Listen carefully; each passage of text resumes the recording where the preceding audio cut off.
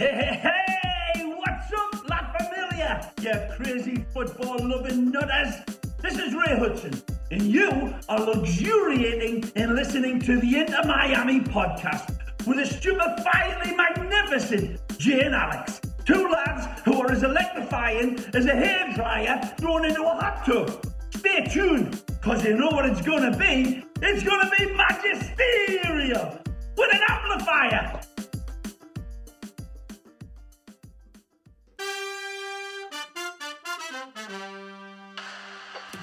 To the left, Pellegrini, inside, Pizarro Golazo, Here's the goal scorer, Morgan, and he's done it again! Lewis Morgan with a second of the match! Higuain will have the goal! He's framed the top 90! It's a sensational first goal for Gonzalo Higuain! Oh, another week, another happy episode, man. We are on a roll right now. Talk about, I think was that last episode we were talking about the swings of the game, man. We started 0-5. We've won our last 3. It feels so good. We are in high spirits. Speaking of high, but happy holidays to anyone who's out there celebrating. We are recording this a little delayed on Wednesday night because we actually had a US Open Cup game last night. So do apologize for the slight delay. But Than, how are we doing, my man? I mean, we're doing well, my man. You know, I was starting to think Kem Poppy is going to be able to replace that entire intro for us by mid-season. I think we're just going to have a Leonardo Campana highlight open. It's going to be wonderful. But, you know, over here, 420, for those of you partaking, enjoy. If not, enjoy the day anyways. It's Wednesday. We're almost to the weekend. Just keeping those good vibes rolling, moving towards our next match. It's a great time to be Inter Miami fan. It is. But I just love how, in 2022, culture seemingly like fully embraced the whole day of 420, and you see some funny stuff out there with companies marketing good stuff like that. So it is always fun, always some giggles on this day. But yeah, welcome to the Inter Miami podcast. I'm Jay Kington, joined by Mr. Than Harrington.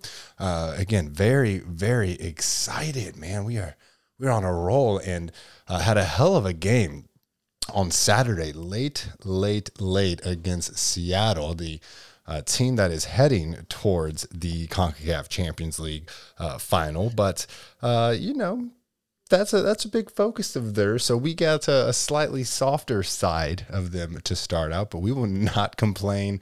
We'll take our points where we can get them. But this was a good game, and this was the first matchup between Inter Miami and Seattle. And I know a lot of fans were looking forward to this game because Seattle has such an amazing history in this league and really a winning mentality and environment they've created over there.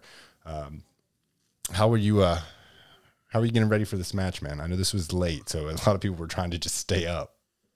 Yeah, so, I got Kennedy to bed. Lucy bailed out on me at like 9:30. Riley says, "Dad, I'm gonna stay up and watch the match with you. I'm gonna soldier on." 10:31, he's out. Yeah, I'm like, all right, fantastic. So Dad gets the couch and gets the room by myself. But I'll tell you what, I was one of those supporters really looking forward to the Seattle match. Seattle always brings the noise when they're at home. Their fan base is one of the best. They have an amazing facility. So for us to be able to travel up there and play and get the full Seattle effect, including the weather, including the cold, it was nice to see the team respond in a positive manner to all of that. Because very easily they could have slipped up and said, "Oh, no, this is not Miami." They could have been, I think you said, falling out of the trees like iguanas on a cold day. Yeah. So, it was just an awesome day. And it was, I spent a lot of the day leading up to the match being nervous about it, to be honest, because Seattle, man, they sometimes they play hard and they'll punch you in the mouth, and sometimes you get a mixed bag. So Sometimes you just get lucky with the timing of the schedule, and of course them making it so far in the CONCACAF Champions League. But yeah, you mentioned traveling. I mean, this was the furthest road trip in IMCF history. If you recall, last year we did travel up to Portland, but Seattle is, I'm not exactly sure how many miles further, but it's just a little bit further. Yeah, I don't have that on me. Okay. I wish I did. You looked down. I thought you had that note. Yeah, I'm not plugged into the supercomputer right now. I apologize. But yeah, two of the best teams in the league. I know that a lot of fans joke that generally the Western Conference is one out of the Pacific Northwest, and you have to be able to go up there and do what we did was pretty awesome. It was, and they came in with a slightly different squad, but we also came in with a very short bench. Only 2 goalkeepers, but dealing with a multitude of injuries. Of course, I think the biggest storyline of this was this Higuain injury, and was he going to play kind of leading up to that? Turns out, he's that injury must be really, really deep muscle or deep feelings. I'm not really sure where it is more. No, they left him back there to give 2 United legends a tour because David Beckham didn't want to waste the time giving him that tour himself. It was funny because they came out and said he's hurt, and then Cole and Diego Forlan are walking around the stadium, and he's relegated to the Blaise Matuidi ambassador role. So part of me wants to believe it's more of a case of my ankle hurt or my leg hurt. Now I'm kind of butt hurt, and I'm going to start pouting a little bit. But hey, whatever gets this team kicked up into gear and keeps them winning, I honestly could care less. Yeah. And you mentioned it. We had a lot of we have a lot of listeners that are Manx, that are Manchester United fans. There was that watch party fan event where Forlan and Cole went down to. So I know a lot of people went there and had quite a bit of fun. So shout out to all you guys. I know you're living in a world of pain with me right now as a Chelsea fan. So. We will keep it moving. But weather-wise, man, I mean, if you know anything about Seattle, one of the weird facts that I know about Seattle is that it's the suicide capital of the world. And a lot of people attribute that to the constant raining that is occurring in Seattle. So I don't know why you're shaking my head. That is something real. Dude, that is a real thing. We're vibing, we're cool, we're happy, and then you just... boom, and drop a sad bomb on us. What are you doing, man? It's just a weird fact that I know. And, it was the very typical Seattle weather, man. The Pacific Northwest, it's just cold. It's rainy. It's windy. That, it's not like the refreshing 5 p.m. shower down here in South Florida, man. Those drops are feel like pins sometimes if the wind's blowing fast enough. I mean, that's kind of like what I grew up in. So I looked at it, I was like, oh, it looks like a beautiful day out there. I'm okay with that. Obviously, I've told you 1,000 times I would trade all of that for South Florida weather.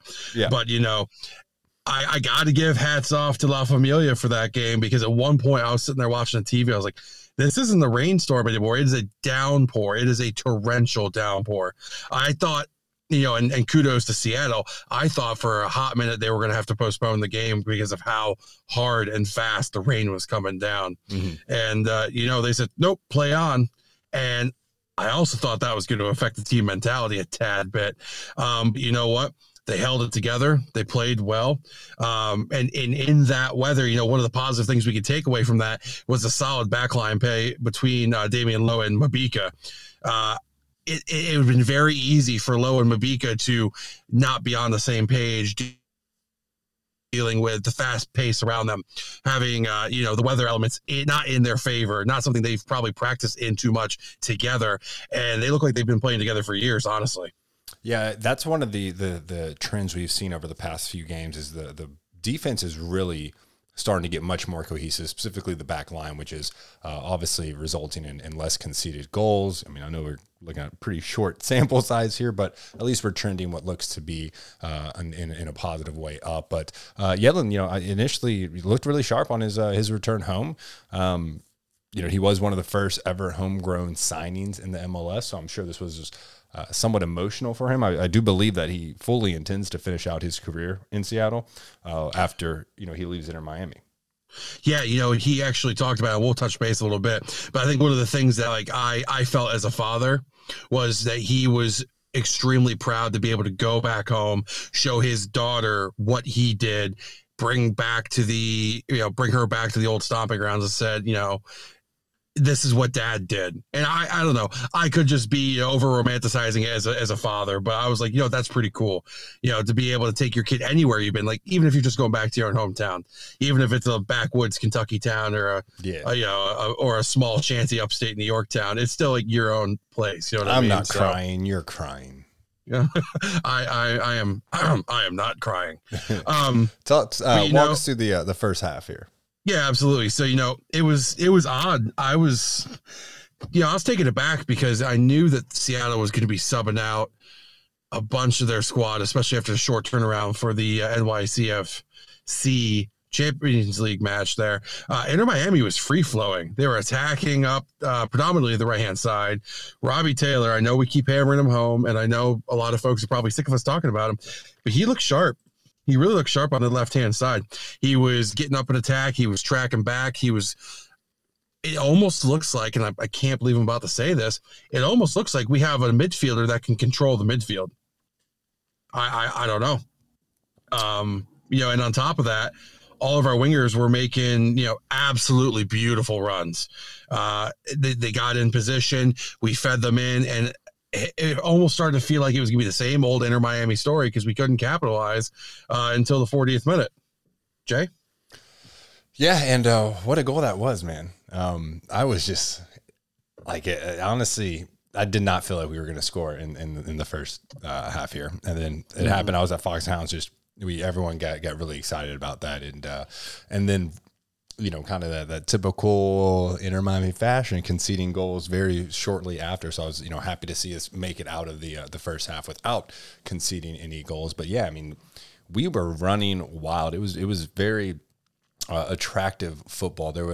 We were really dominant on the attacking down the right hand side. But actually, I mean, throughout the game is pretty split. It was 40% on the right hand side, 41% on the left side, and then 19% up the middle. So we're really starting to get into this system that we've discussed of really wanting to be able to play our wingers and have them be effective. And now that seems pretty committed to this 4-3-3, it's going to allow us to do that. And as those relationships continue to develop with the left backs and our wingers, whether that be Yedlin and Lassiter or Noah Allen or Gibbs, and you name it. You could have Robbie up there. Could have both Robbies up there, actually. I mean, as we have seen here in the Open Cup, or also Emerson. So I really like the freedom it's giving Phil to kind of play with the lineup and allow to recycle people in positions that I think that they're very effective in. So overall, I mean, I think really, really good job. We're finally seeing a team that is playing for each other. Everyone's trying to make runs, get into open spaces to alleviate the pressure. We're seeing, more efficient passing. And just overall, it's a more aesthetically pleasing product and something that we can at least be proud of. You know what it reminded me of, and maybe you'll disagree, but for me, it reminded me of the Premier League style football that you and I grew up with. Mm-hmm. We're punching it down the wing, not necessarily going through the midfield unless we need a quick pass. And that ball's coming in the box, and it's coming in fast, and you need somebody in there to deke and dump it. And I'm stoked that you and I called out that Campana's finally turning into the player you and I thought he would be. That Chicharito Cavani mix where he said he's going to poach. He's going to find a way to be in that spot. He's going to find a way to make something happen when we need it the most. He didn't score this game, but he was in the spot to release Yedlin down that right-hand side before the goal. So, he's starting to evolve. The team's starting to fight it. It's fantastic. Yeah, and we're also seeing the confidence of Robbie Robertson really rise again. I mean, to get up in a very, very awkward shot that he was able to not only to get on target, but in a in a deadly position in something that's going to convert the goal. So very, very impressed with him. And then we go into the second half, right? And then it's, well, maybe, in my head, I'm like, maybe we get lucky and score another one, but it's probably going to be something coming off a counterattack because I feel like we really have struggled so much in the first two seasons to kill off the games we've been in, to be defensively compact and defensively sound, to really finish games and get a win, get the result we want. And the second half, they were like, all right, this was fun. we had kind of our, I don't know, 1A, 1B squad in, right? Because they wanted to rest a lot of their players. But you looked over at that bench, man, and they've got some studs, and they were all on the bench. So then you start to see the Rodon brothers come in. Then you see Ruidíaz come in. And then, man, things just started picking up for the Sounders. And it became really a siege on Nick Marsman and his men, because it felt like they were defending cross after cross or play after play, pass after pass. And yeah, we did have some counterattacks. You know, we did not convert any more goals, but the majority of that second half was backs against the wall, fighting for each other, clearing. Lowe and Mabika, they're both, you know, obviously Mabika's a giant, but Lowe's not a small guy by any measure either.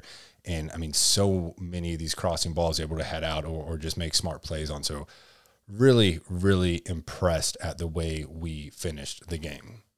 Yeah, and I got to be honest, this is the first Inter-Miami game I can honestly tell you I had so much hope in my system that we were going to pull this out that I was actually watching between my fingers, with like my hands were up, like I have to.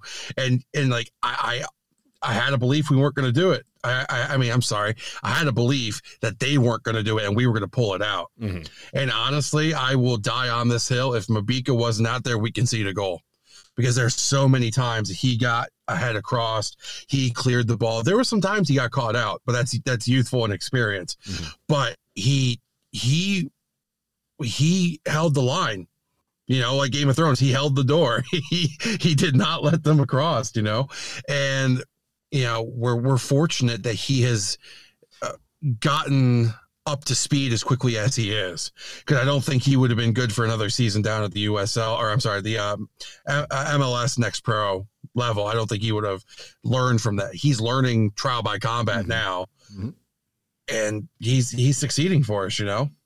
He is. I mean, we'll see, you know, how long this streak extends. We're going to talk about Atlanta here in a little bit.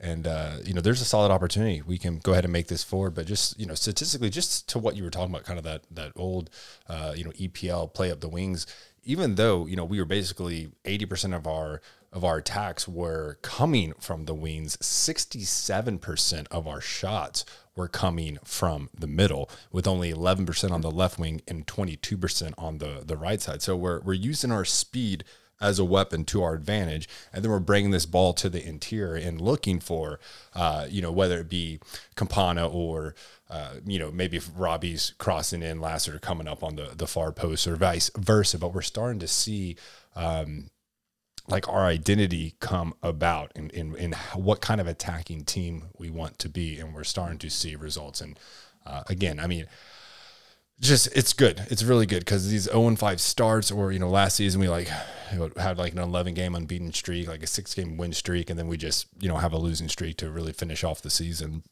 You know, mind you, one kind of off game against, you know, the Revs last year. But hey, this feels good. I want to enjoy this. I like this. This feeling's going to last till at least Sunday.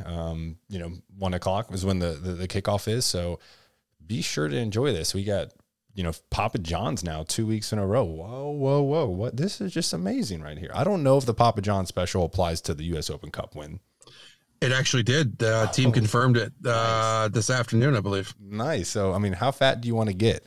How much of that special garlic sauce are you going to chug and, you know, plunge it down your throat with a cheese stick? But let's be honest. Could you imagine the blowback if they wouldn't have put out a coupon for today? Because like if you're like, what, you know, like a Seattle, because all these teams have the same kind of Papa John's discount. I'm sure Seattle like rarely eats the discounted Papa John's they get, because they're used to winning or drawing almost every game. But like, you starve South Florida for 5 weeks of full priced pizza, and like, once you pay 50% off, you can't even bring yourself to want to pay full price. You feel like you're getting robbed. And then we get back-to-back weeks and now, but 2.5 weeks basically of free pizza. Man, what a time to be alive. I mean, I'm living through you guys, because I see the code come through, and strangely enough, they won't let me put it in up here. So, yeah, we don't, I can't take advantage, but you know what? You eat that pizza just for me. Find what the Philadelphia Union is. Like what theirs is. It's still too far, man. It's still too far away. Can I make an admission? Chloe Quinn wanted pizza one weekend, and like Inter Miami hadn't won. And so I definitely saw the fact that Orlando City won and used the Orlando City code to get half off. And I'm not sure if I'm proud that I did that and kind of used Orlando in that way, or if I'm sad that I did that, or ashamed that I did that because maybe I'm supporting them in some way. All right, everybody. Well, that's been the Inter Miami podcast. I'm Than Harrington, and thanks for showing. This is that we're done. Actually, I got to be honest with you. I applaud your savviness, because you're taking Orlando for a ride on that, and yeah, I like it. I like to think I like to think I won that little exchange.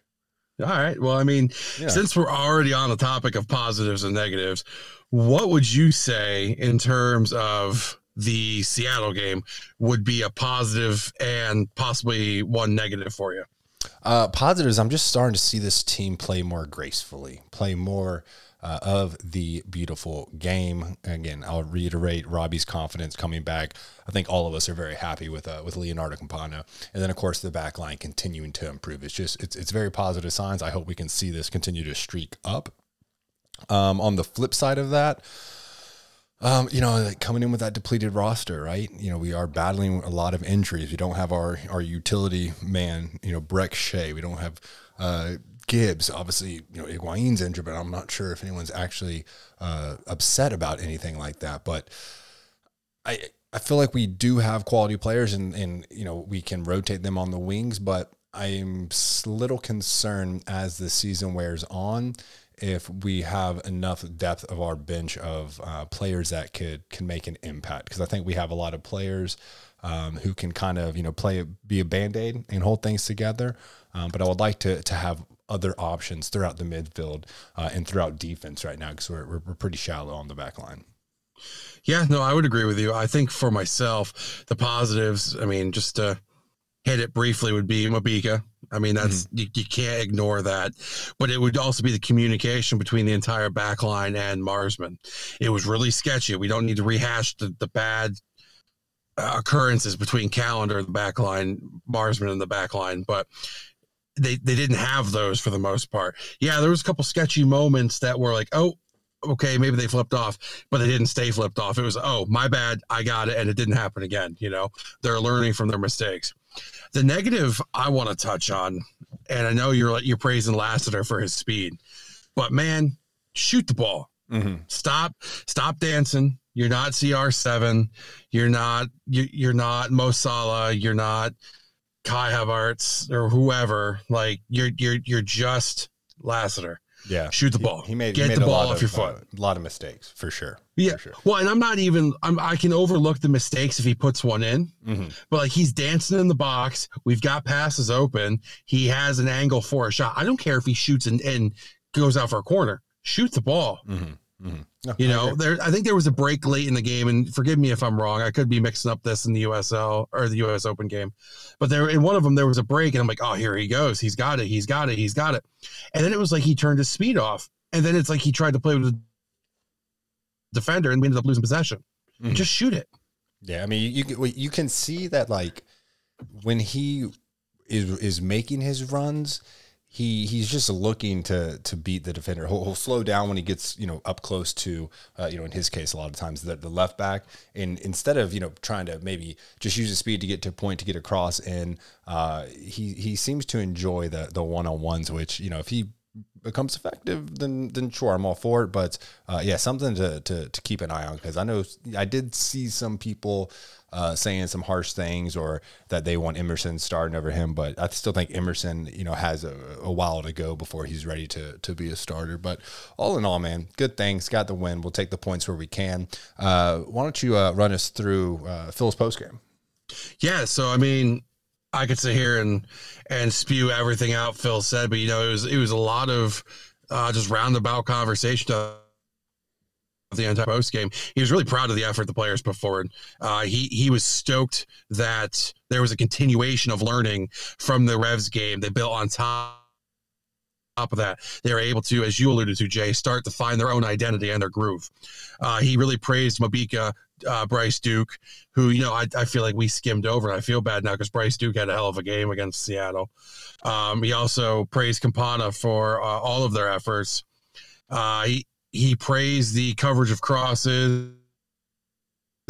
And like you and I alluded to, he also said that he believes that he sees a partnership with Lowen Mabika starting to form. The one thing that I didn't recognize that Phil did tactically was he actually brought Mo Adams out to spread the pitch out a little bit towards the end of the game. I didn't even recognize that. I kind of feel bad that I didn't even notice that, because they were trying to just gut us down the middle, and bringing Mo Adams out onto the field allowed that pitch to be spread out. It forced Seattle to get out of their current comfort zone, which, kudos to Phil. He saw it. Good for him. I don't know if I agree with him on this one, but he praised Gregory for getting back into form. I still don't know, man. I don't see it. Like, I know he's not playing terrible, but he's not playing like the pit bull we saw last year. The big thing to take away from this, if you're an Inter Miami fan, you have to take these two things away. He's praising all 18 players for fighting for each other and the badge on their chest. I think this is the first time in our club's history, our short history, we actually have a team that's fighting for the name on the front, not the name on the back, which is huge. It's absolutely huge. And then he piggybacked on that by saying that the result they took away from Seattle gave the entire organization a belief in what they're doing matters, and everything is starting to click. So all in all, whether it's with the young Heranitos down in the academy, it's the first team, it's the MLS Next Pro, it's the physios, it's whoever, all the way up to Hendo and Bex. The organization's starting to come together, and it's starting to gel, and that glue is finally starting to set. This is going to be a pivotal time for us. If we can continue to get results, it's going to only be better for the club in general in the long term.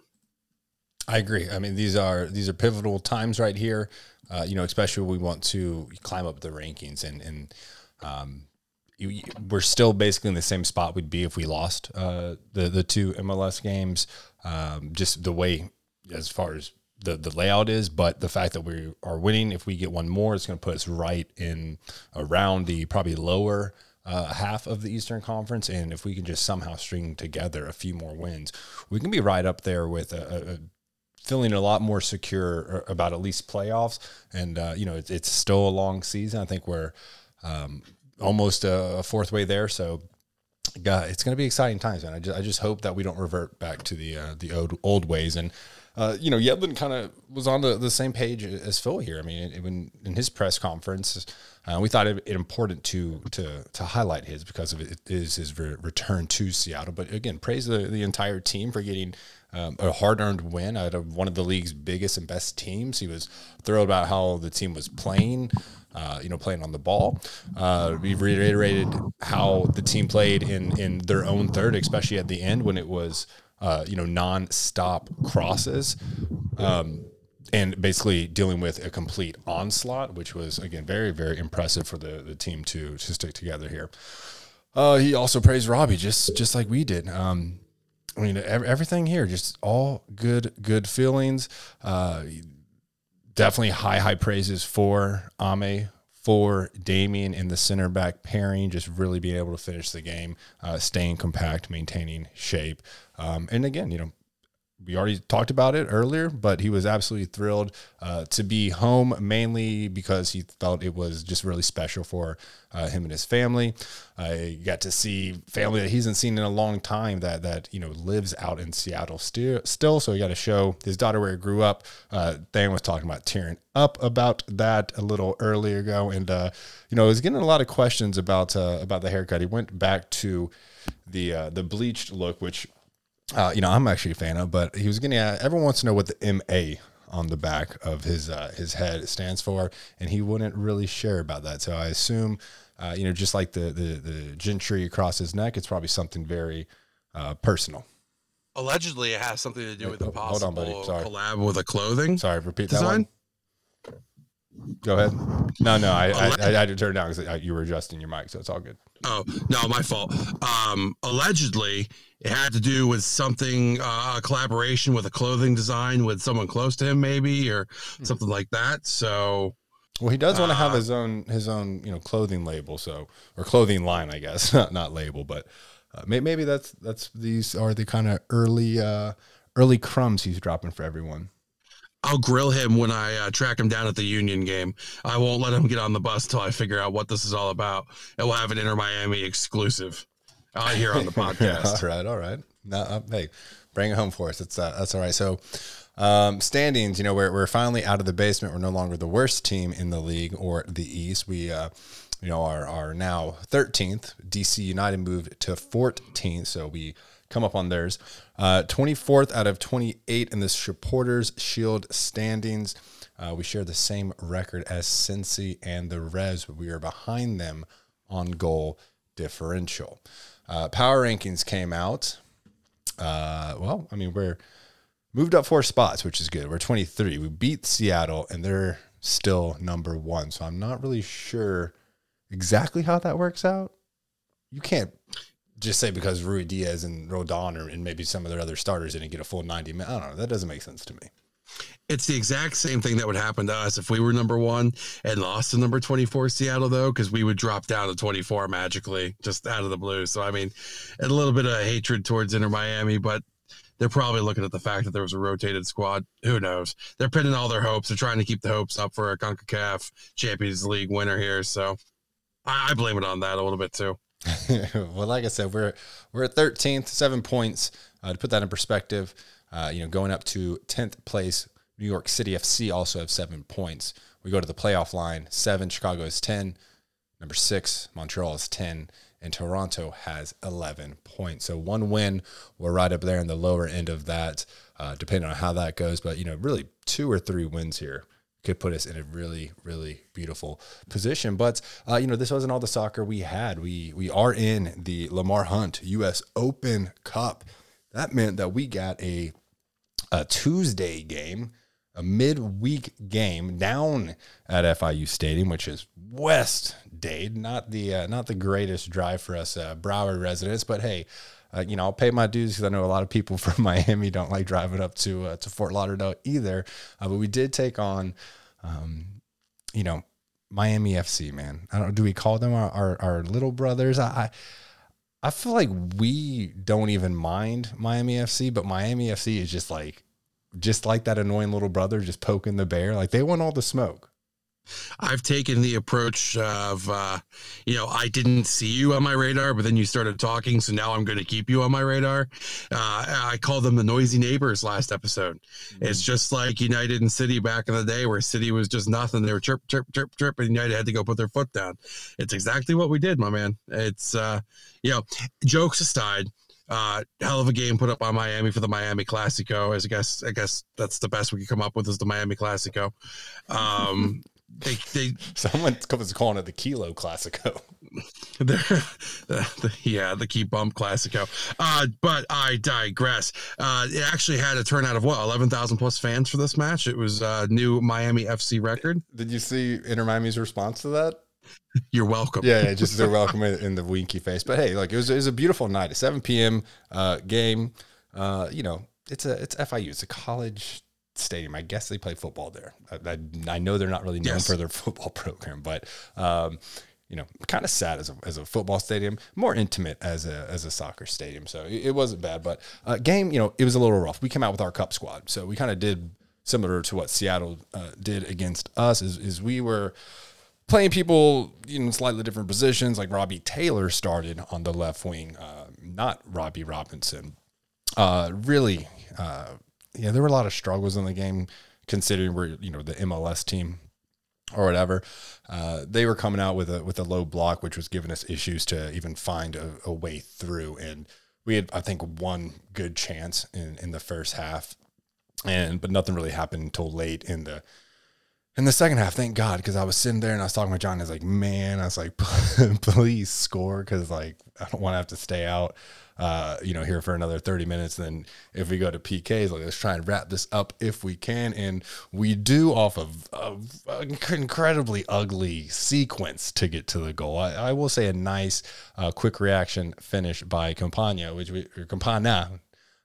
we've seen in the past, but man, this ball ping-ponged. I think Robbie Taylor kicked it, hit someone, came back to him, kicked it again, hit another. It was just all over the place and just fell. Really, I think the Miami FC defender was in a more advantageous position, but Campana just came in there, drilled it with his left, put it to the right of the keeper, and we get that. And that win felt good.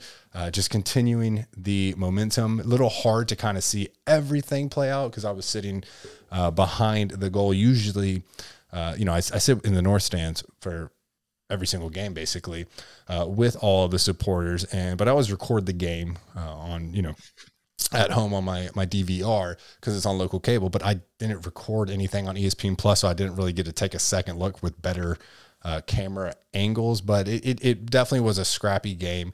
We struggled. I cracked a joke to Johnny that it's all fun and games until Phil decides to bring in $9 million worth of players and put him in there, and that's basically exactly what happened. We start to see subs coming from all over the place. We see Mota come in for Mo Adams. We saw McVay come in for Noah Allen. We saw Yedlin come in for Jairo Quinteros. Lassiter came in for Bryce Duke, and really, really started to move things around. And that's when once we brought the big boys in, and then of course we took off Emerson as well for Robbie Robinson. Once we brought the first or the starters, I guess rather, things turned in our fortune. But really not the most pretty of games we've had, but again, just keep the momentum rolling. What did you see on your end with a much better camera angle? I got to tell you right now, the camera angle was absolute dog shit. I will tell you, in the Discord, we were all going, what the hell is this? At the beginning of the game, the zoom was in and out, and they were trying to track the player, but it was like they were zoomed in still on the player, and you couldn't tell where they were on the pitch. And I'm sitting there looking at myself, or looking at my wife going, why did I fire up my PS5 at a 4K TV for this dog and pony show? Like, what the hell is this? But no, jokes aside, I liked what I saw. I knew Miami was going to push us. And I want to go off track real quick. For any of you who have not watched the U.S. Open Cup before, I need you to understand, because there was a lot of hatred out there towards how Inter Miami was playing. This is not a cakewalk. This is not a given that we're going to win this game. There are a lot of folks who have some misconception that, it's Inter Miami. It's an MLS team. They're going to lay down. We're just going to move forward. It's going to be 7-0. No, that's not how this game's played. Ask Columbus, who lost last night. Ask Chicago, who lost last night. It's not that simple. So you can't be upset with Phil. Like, I really don't want to hear Phil should have done this, should have done that. That's exactly what this cup brings out in all the teams. It's going to be a rock'em sock'em rowdy fight to the end for the most part. I mean, Cincinnati, not to go on a tangent, Jay, but Cincinnati last night, they were tied going into extra time, and they scored a goal in the 95th and the 99th minute of extra time. So, I mean, I don't know.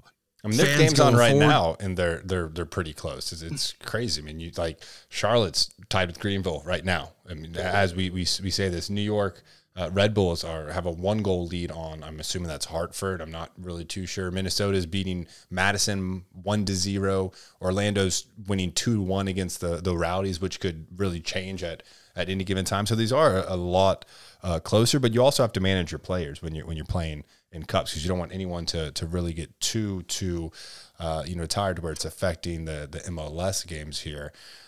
But yeah, I mean, it was scrappy. Certainly not the most attractive game we'll play, but we didn't fall, and that's the important thing, and we advanced to the next round.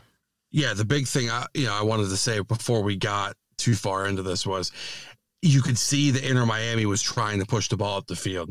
They were trying to make those cuts. They were trying to make the runs, and the coach, I want to say Anthony Pulis. Yep. Pulis, he knew the game plan. He knew what Phil was going to bring to the table. So, all in all, when it was all said and done, it was a beautiful game of football on both sides. Hats off to Miami for having having a great atmosphere, having the fans there. Inter Miami came in and showed that we own every area code of Miami now, not just South Florida. Yeah. 305. I got it. I mean, stat wise, we had less possession. Miami FC had 52%. We had 48% shots on goal, fairly even. They had 9 shots, 3 of them being on goal, and Inter Miami had 11 shots, 4 on goals. Fouls, dude, fouls galore. You were telling me an interesting fact that I'm gonna let you restate this, but 11 fouls against Miami FC, 21 for Inter Miami. There were a lot of cards being dished out. We had 4 yellow cards. Inter Miami did. Miami FC only had 2. Damian Lowe did get a red card at the dying moments of the game. But yeah, it seemed like this ref was just on one, calling fouls left and right and then getting really card happy. Yeah, and it almost seemed like the ref had something to prove out there. Like, hey, this is my moment. Mm-hmm. I'm not going to stand for any shit.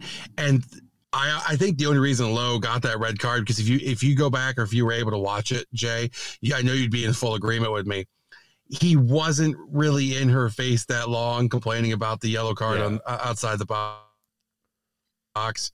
And then the tackle, he probably deserved that yellow card. But what you were alluding to, in all 9 games last night, they were played with an MLS team. There was a total of 267 fouls called, averaging just shy. I'm talking like decimal upon decimal upon decimal point, just shy of 30 fouls in each game. Jeez, that's insane. The cleanest game was DC United versus, I think it was like Flower City Union. Something sure. Like that. Sounds about right. And it was 12 to DC. And well, hey, you say that, but Flower City came on and put on a show against them. DC had to turn it on late, kind of like we did. But DC had 12 fouls and Flower City had 7. That was the cleanest game involving an MLS team last night. Oh. So that's crazy. Maybe that's just how this is going to go. I have no idea. I will hopefully not. I'm sure. I would hope it becomes less like that once, it really gets down to the majority of the remaining teams being MLS sides. But who knows, man? Who knows? Interesting one right here, like St. Louis, right? St. Louis, too, they're playing Lou City right now. They're 0-0 in the 58th minute. But this is like their first exposure that they're able to get as well before they're, officially start in the MLS. So exciting stuff, man. And these moments are beautiful because it's like March Madness when you get your little Cinderella, final or Elite 8 run or something like that. Or maybe you get lucky in like the Final Four. But, in this tournament, technically anyone could win. The smallest clubs could win. There's so many divisions that are playing in this. So good times. We are making it to the next round. We'll see who we face off and what the time and day of that match will be. But, hey, man, just some additional footy that we get to enjoy throughout the season. It's always a bonus when you get some additional games. Now, we have to keep this streak rolling. We do have a game coming up here on Sunday. We are playing Atlanta United, and we have had some intense back and forth games, back and forth, results with them. So this is going to be a very, very good time. We actually wanted to bring on a special guest just to do this with us. He is someone that we love and hate because he's a traitor at the same time. But let's see if we can't get him in here real quick. Just going to call on the phone. Hello. Yo, buddy. What's up, buddy? Hey, man. So we got Max Ramos on the line. He is the ex-president of the Siege before he upped and packed his bags and moved to Atlanta and started supporting another team because he's just a jerk. How are you doing, buddy? I'm doing great. I'm living the life of a Southern king, my friend. Where are you right now? Are you out and about? Did I catch you at a surprise time?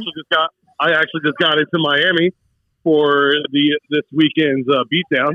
Very excited for that. There we go. Well, it's still on site, so the whole pod squad is going to mob you in and Allie. But we're live on the show right now, not to throw you off guard here. I got Than's with us as well. Yo. What's up, Dan boy?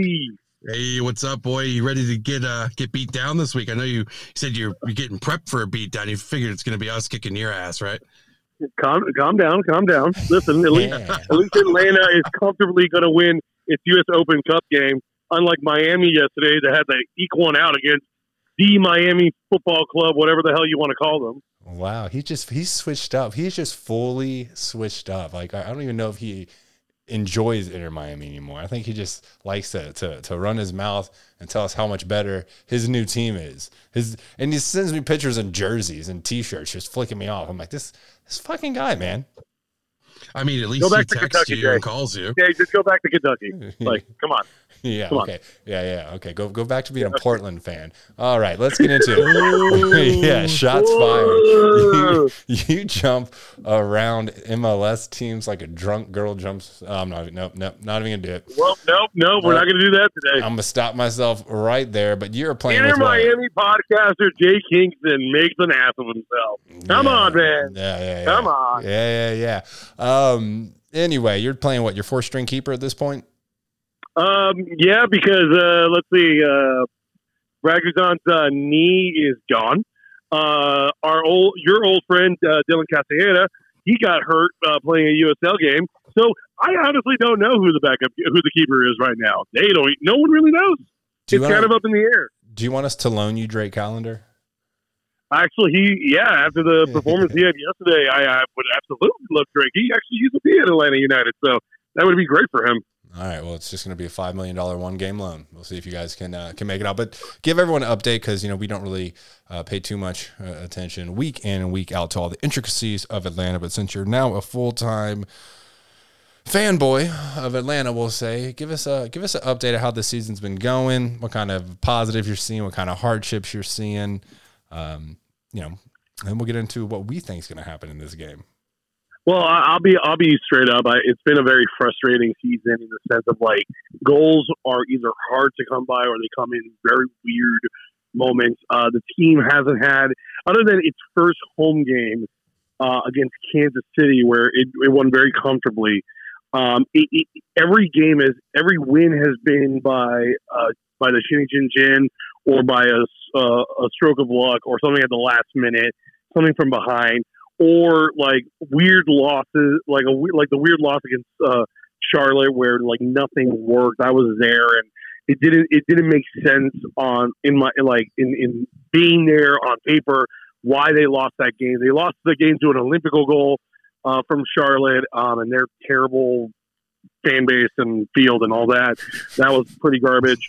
Rivalry, obviously, Joseph Martinez is getting older, so he's not the phenom that he was a few years ago, and his role is becoming a little bit more of a center mid, trying to service out to other players. But that's the problem. Like, who's going to be that goal scorer that the team can rely on? Is it Araujo? Araujo has come in. He's been hurt, but he's scored some his one goal of the year was epic.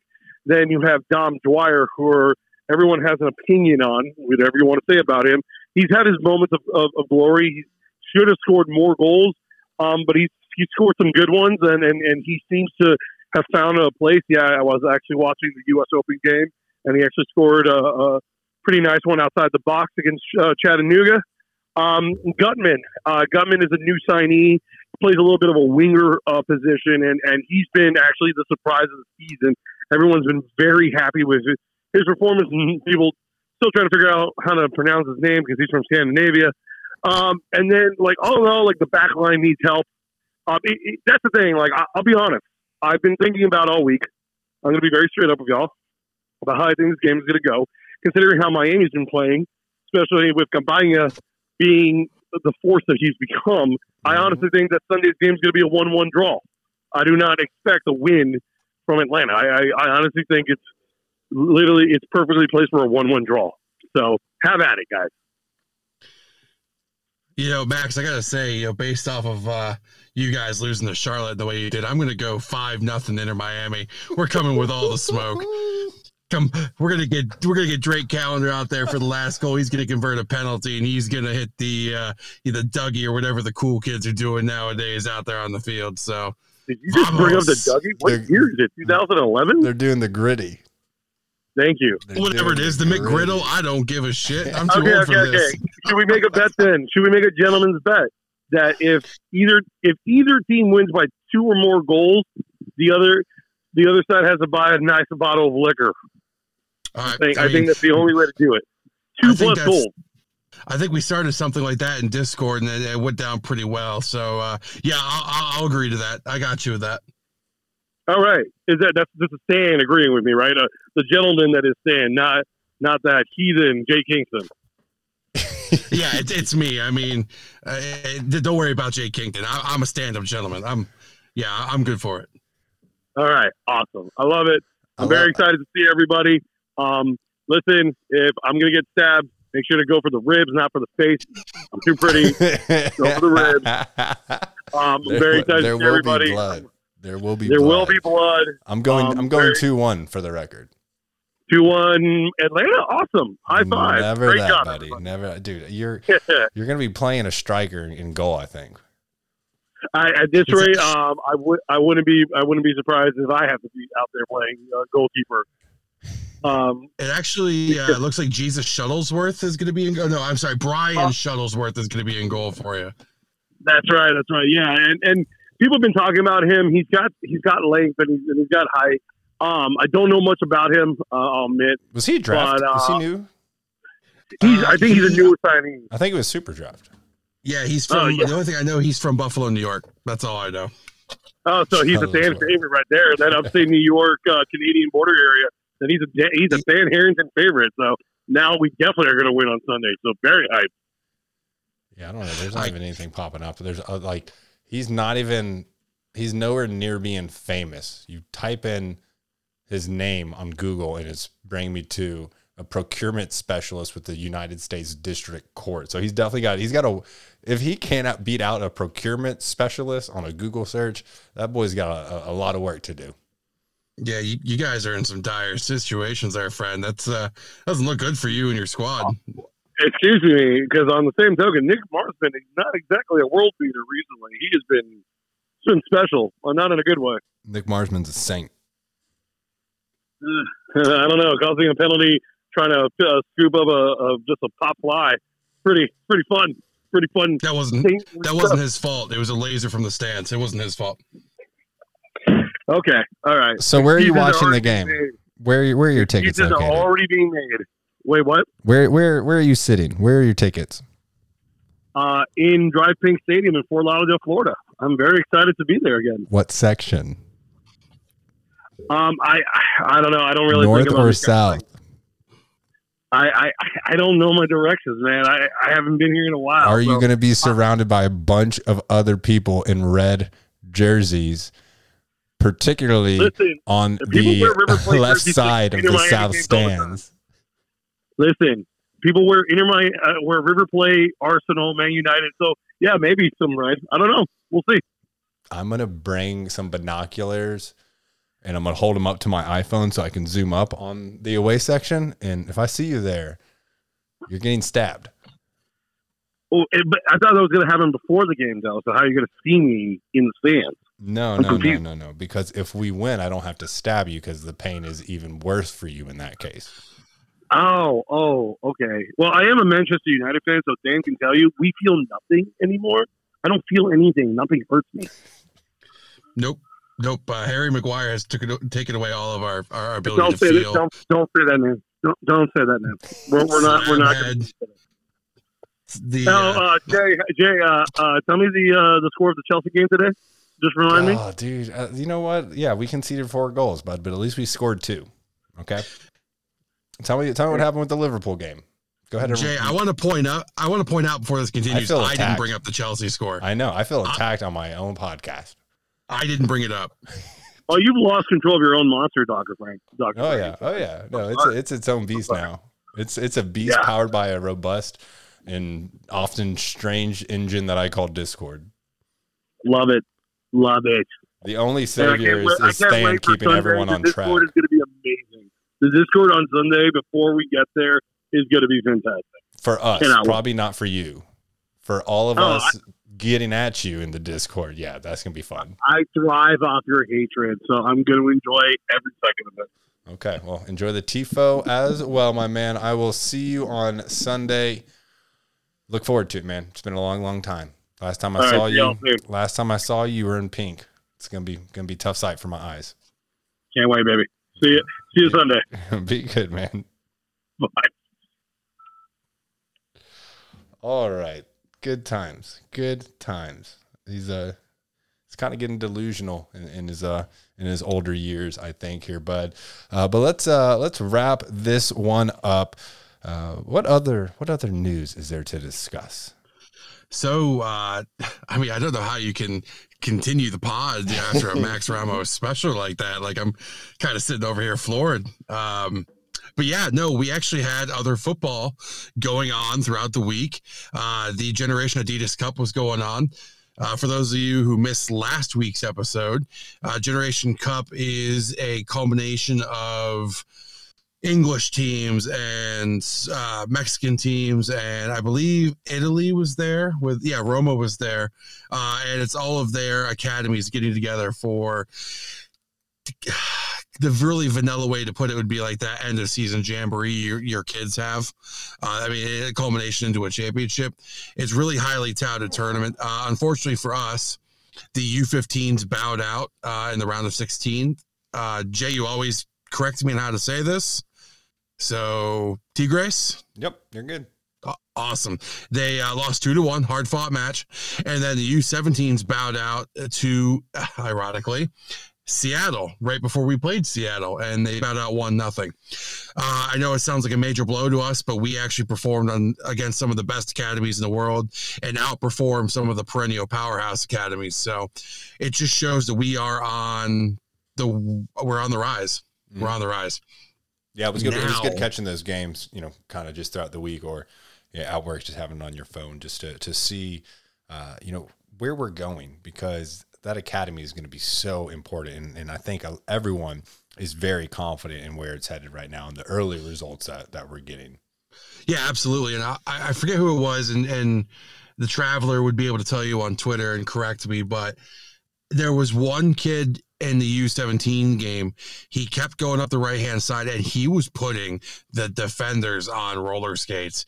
He was cutting, chopping, sidestepping, then boom, he was in the box one step.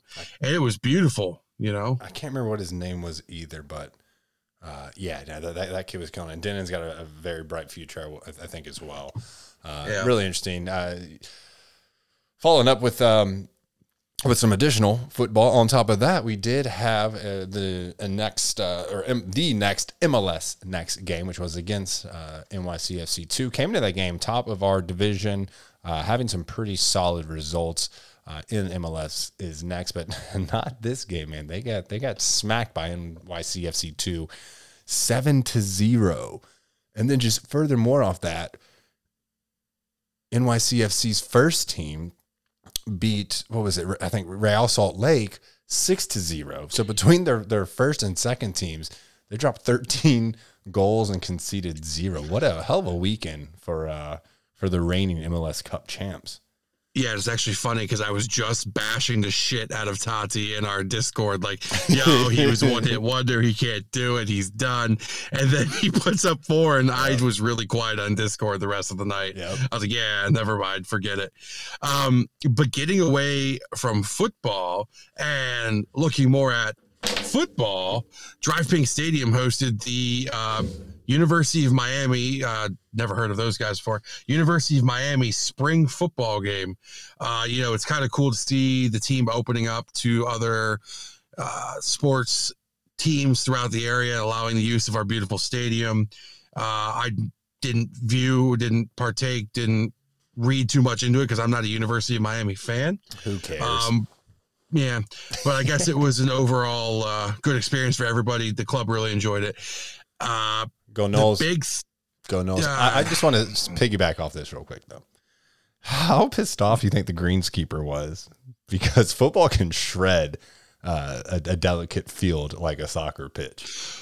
Well, all you need to do, if you're not familiar with the game of American football, is go back and look at the highlights from the game against Miami FC. Miami FC very clearly has a football team first and a soccer team second. That turf was ripped up, and that's just turf. As a football player, I can tell you that grass must have been absolutely shredded. Yeah. Absolutely tore up. For sure. But, Jay, do you want to finish off with the best news of the week? Yeah, amazing news. First time ever, if I'm not mistaken. But and is it? I don't know. I want to say Lewis might have pulled it off once, but maybe not. Maybe. Anyway, Leo Campana named the MLS Player of the Week for Week 7. That was the hat trick game, which was just, man, against New England, a team that came here and beat us 5-0 last time, to come up, get a hat trick on them, put away the game, get MLS Player of the Week. Big honors. The following week, Ama Mabika was on the squad. Yeah, man, and we're seeing some talent here. Was that the only? I'm trying to think. Was there anyone else on Team of the Week 6 from Inter? No, it was Leo, and then it was Ame. So, gotcha. Okay, wasn't sure. Now, what you're probably thinking of was for a point in the MLS fantasy, Lowe and Mabika were the two highest rated CBs. That's probably what you're mistaking yourself with there. Maybe. Very well. Could be. As we like to end the podcast, our final section is our beloved OnlyFans, where I get a bunch of degenerates to ask questions to Jay, and he has to answer them. Jay, first question comes from our good friend, James Anderson. James asks, Jay, how, after watching 2 wins in a row, what do you think is our lineup going forward in the season? Do we see any young talent upcoming that might break into the first team? I would love to see Mabika break into the first team. I think Noah Allen's going to be a part of this team throughout the season. I think Gibbs will probably be dealing with injuries on and off. I would also love for when Ascona is fully healthy to see him integrated in there, because I think he could really add some quality. But as far as lineup, I think you're going to see us coming out in a 4-3-3. I think we're going to be seeing Campana as our center forward. He's going to be flanked by probably the starters being Robbie and Lassiter until maybe later in the season, where Emerson does take over the starting duties from Lassiter. On the midfield, I think it's pretty set right now. You're going to have Robbie Taylor as your left mid. You're going to have Gregory as your center mid / kind of CDM, playing a little bit further. Then you're going to see Gene Mota on the right mid role. Going back, man, to the back line, it's going to have to be Yedlin. It's going to have to be Lowe. Then here's what we're going to see. I think it's probably going to be some back and forth between McVay and Mabika. That'll be a fun race to watch. And then that left back spot will be Kieran Gibbs when he's back, unless something serious happens. But I still think that given his age, we're going to be seeing quite a bit of Noah Allen this season. And then knock on wood, nothing happens to Marsman. He will be our keeper. I think that's what we're going to be seeing. Whew. Do you have any differing opinions on that? I would say you got to add Hundal to your list of young players coming up. And I will reiterate about my boy. We have not seen the last of George Acosta. He needs to put some muscle on that frame, and he knows it. He's working hard towards it. Every time you see a training video from their latest session, he's busting his butt working towards it. So, so next question. March of the David says to Jay, are you starting to believe in the Neville Project? Ooh, I feel like everyone's kind of asking this question. I'm going to have to say yes. Am I sold that we should keep him once the season or sanctions are over? We'll have to see the full results of the season, but are we starting to see some progress? Now, how much of that is more on Neville going to the 4-3-3, really trying to utilize the wingers and something that better fits the players that we have, or how much of this is Gonzalo not being present and when he's on the pitch, there's a different strategy in place to try and get him the ball to finish. And I think Campana is having much better results. And then just a third little 3D chess dimensional piece to consider is it's a new team. And is the chemistry just starting to build? You know, it's tough to really say who is responsible. It's probably bits and pieces of all that. The back line's really coming together. But as far as what's happening right now, outside of individual praise or, maybe overall positions like the midfield or like our back line, then I think the next point of praise would have to be on Phil Neville. And as much smoke as he has gotten from this fan base in the first 5 games, people are a lot more quiet when you're producing wins and not losses. So we'll see how this continues to play out. What are your thoughts? Long story short, I believe now because he was able to finally carve out the cancer that was holding the team back. If he comes back and gets a more dominant role again, and I'm talking about Higuain, for those of you who missed the reference here, I don't know if he allows Higuain to come back. I don't know, man. I'm not gonna believe it. But as we stand right now, I still have the unwavering support, like you, that he will get to be able to finish out the rest of the season, and then we'll go from there. All right, fair enough. 2 more questions for you. Demont525 asks, Jay, how far into the U.S. Open Cup does Inter Miami need to go to be considered a successful run for them? How many rounds are there? Like, what's the actual so we're going into the round of 32 coming up next. Okay, so I think if we make it to the Elite 8, right? Was that the quarterfinals? Yeah, if we can make it to the quarterfinals, absolute win. Absolute 100% successful run for our first ever cup, considering where the team's at, the sanctions, new team, the struggles. That would be an absolute spectacular win. Any further than that, I think we're playing with house money at the time, and anything's possible in this sport. Anything's possible in the MLS. But if we can make it into to the round of 8, I think we'd be pretty damn good.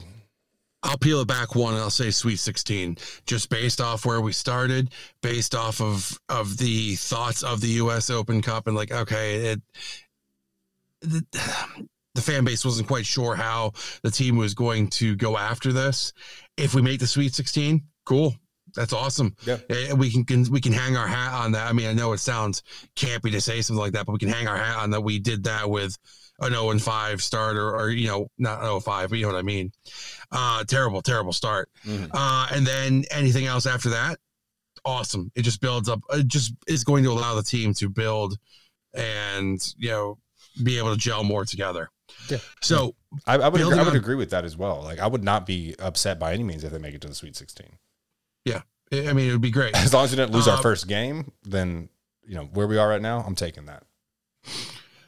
Building on top of that, B. Griff asks, Jay, do you think we are capable of a deep run into the U.S. Open Cup? So you don't have to answer that because we already kind of discussed it. If so, do we forsake the MLS season for a chance at winning that coveted Champions League spot?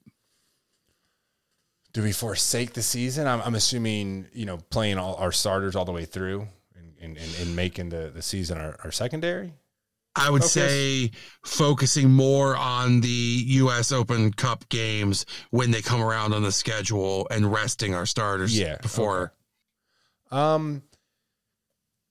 Well, because the MLS season's so long and you really only have to be in the top 7 to make the playoffs, I guess it depends on where we are. Like right now we're sitting 13th. If we stay in this position and we've got an opportunity to make a run in a tournament and potentially win a tournament, get our first piece of real hardware, because the Coastal Carolina Cup Challenge of preseason, we technically won that, but that's not something we're going to brag about. But if we have the chance, our third season to win the U.S. Open Cup, then I think that should be all of our focus. If we miss the playoffs and win the Cup, I don't think people are going to be as upset with Phil as if we didn't. I'd be so ecstatic for that. And if we can, somehow get the CCL spot by winning that, then that would be absolutely phenomenal. But I don't think it has to be one or the other because the season's so long. I think we could focus on that and then recover at the end of the season and try and sneak into the playoff spots. Because,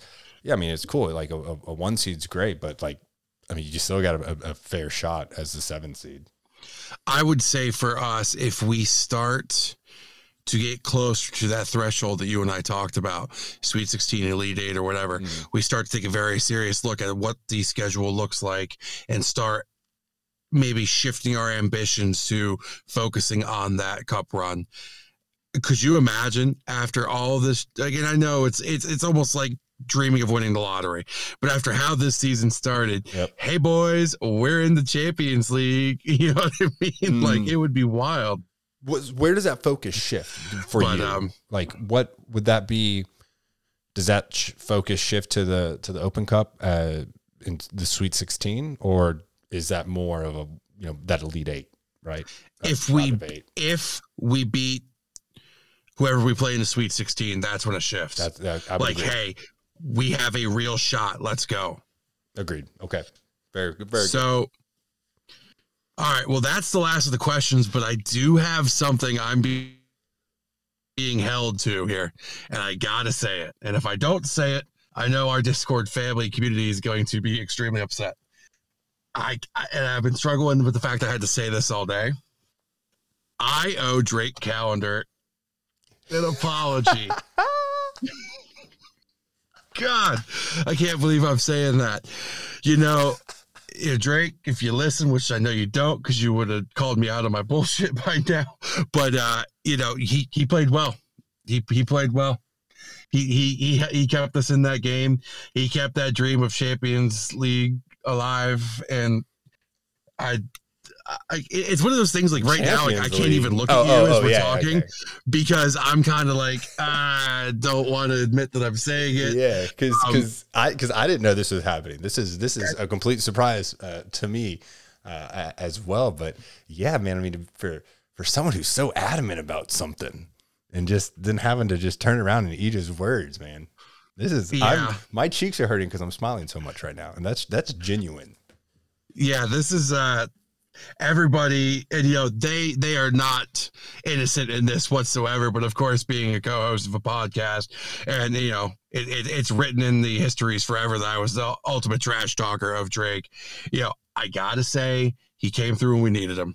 I'm sorry, Drake Callender, you are a goalkeeper, you are doing well, and I'm sorry. Jay, you're gonna have to take us out on this one, because I'm a little sick to my stomach. Excellent. That's a heartfelt apology, and I've already said it so many times on the show, but it's a very long season, so there are many days ahead of you for you and Drake to work on rekindling your friendship and your trust and his respect of you. Okay, but thanks. I'm looking forward to that. Thanks, everyone, for tuning in to the Inter Miami Podcast. If you don't already, check us out on social media, on Twitter at InterMIA Podcast, on Instagram at Inter Miami Podcast. Discord grows literally every single day. People are joining. A couple hundred in there, really active. DM us, get at us if you want to get in that Discord. Non-stop talk, but as we end every single episode, vamos, Miami. Vamos, Drake Callender and Miami.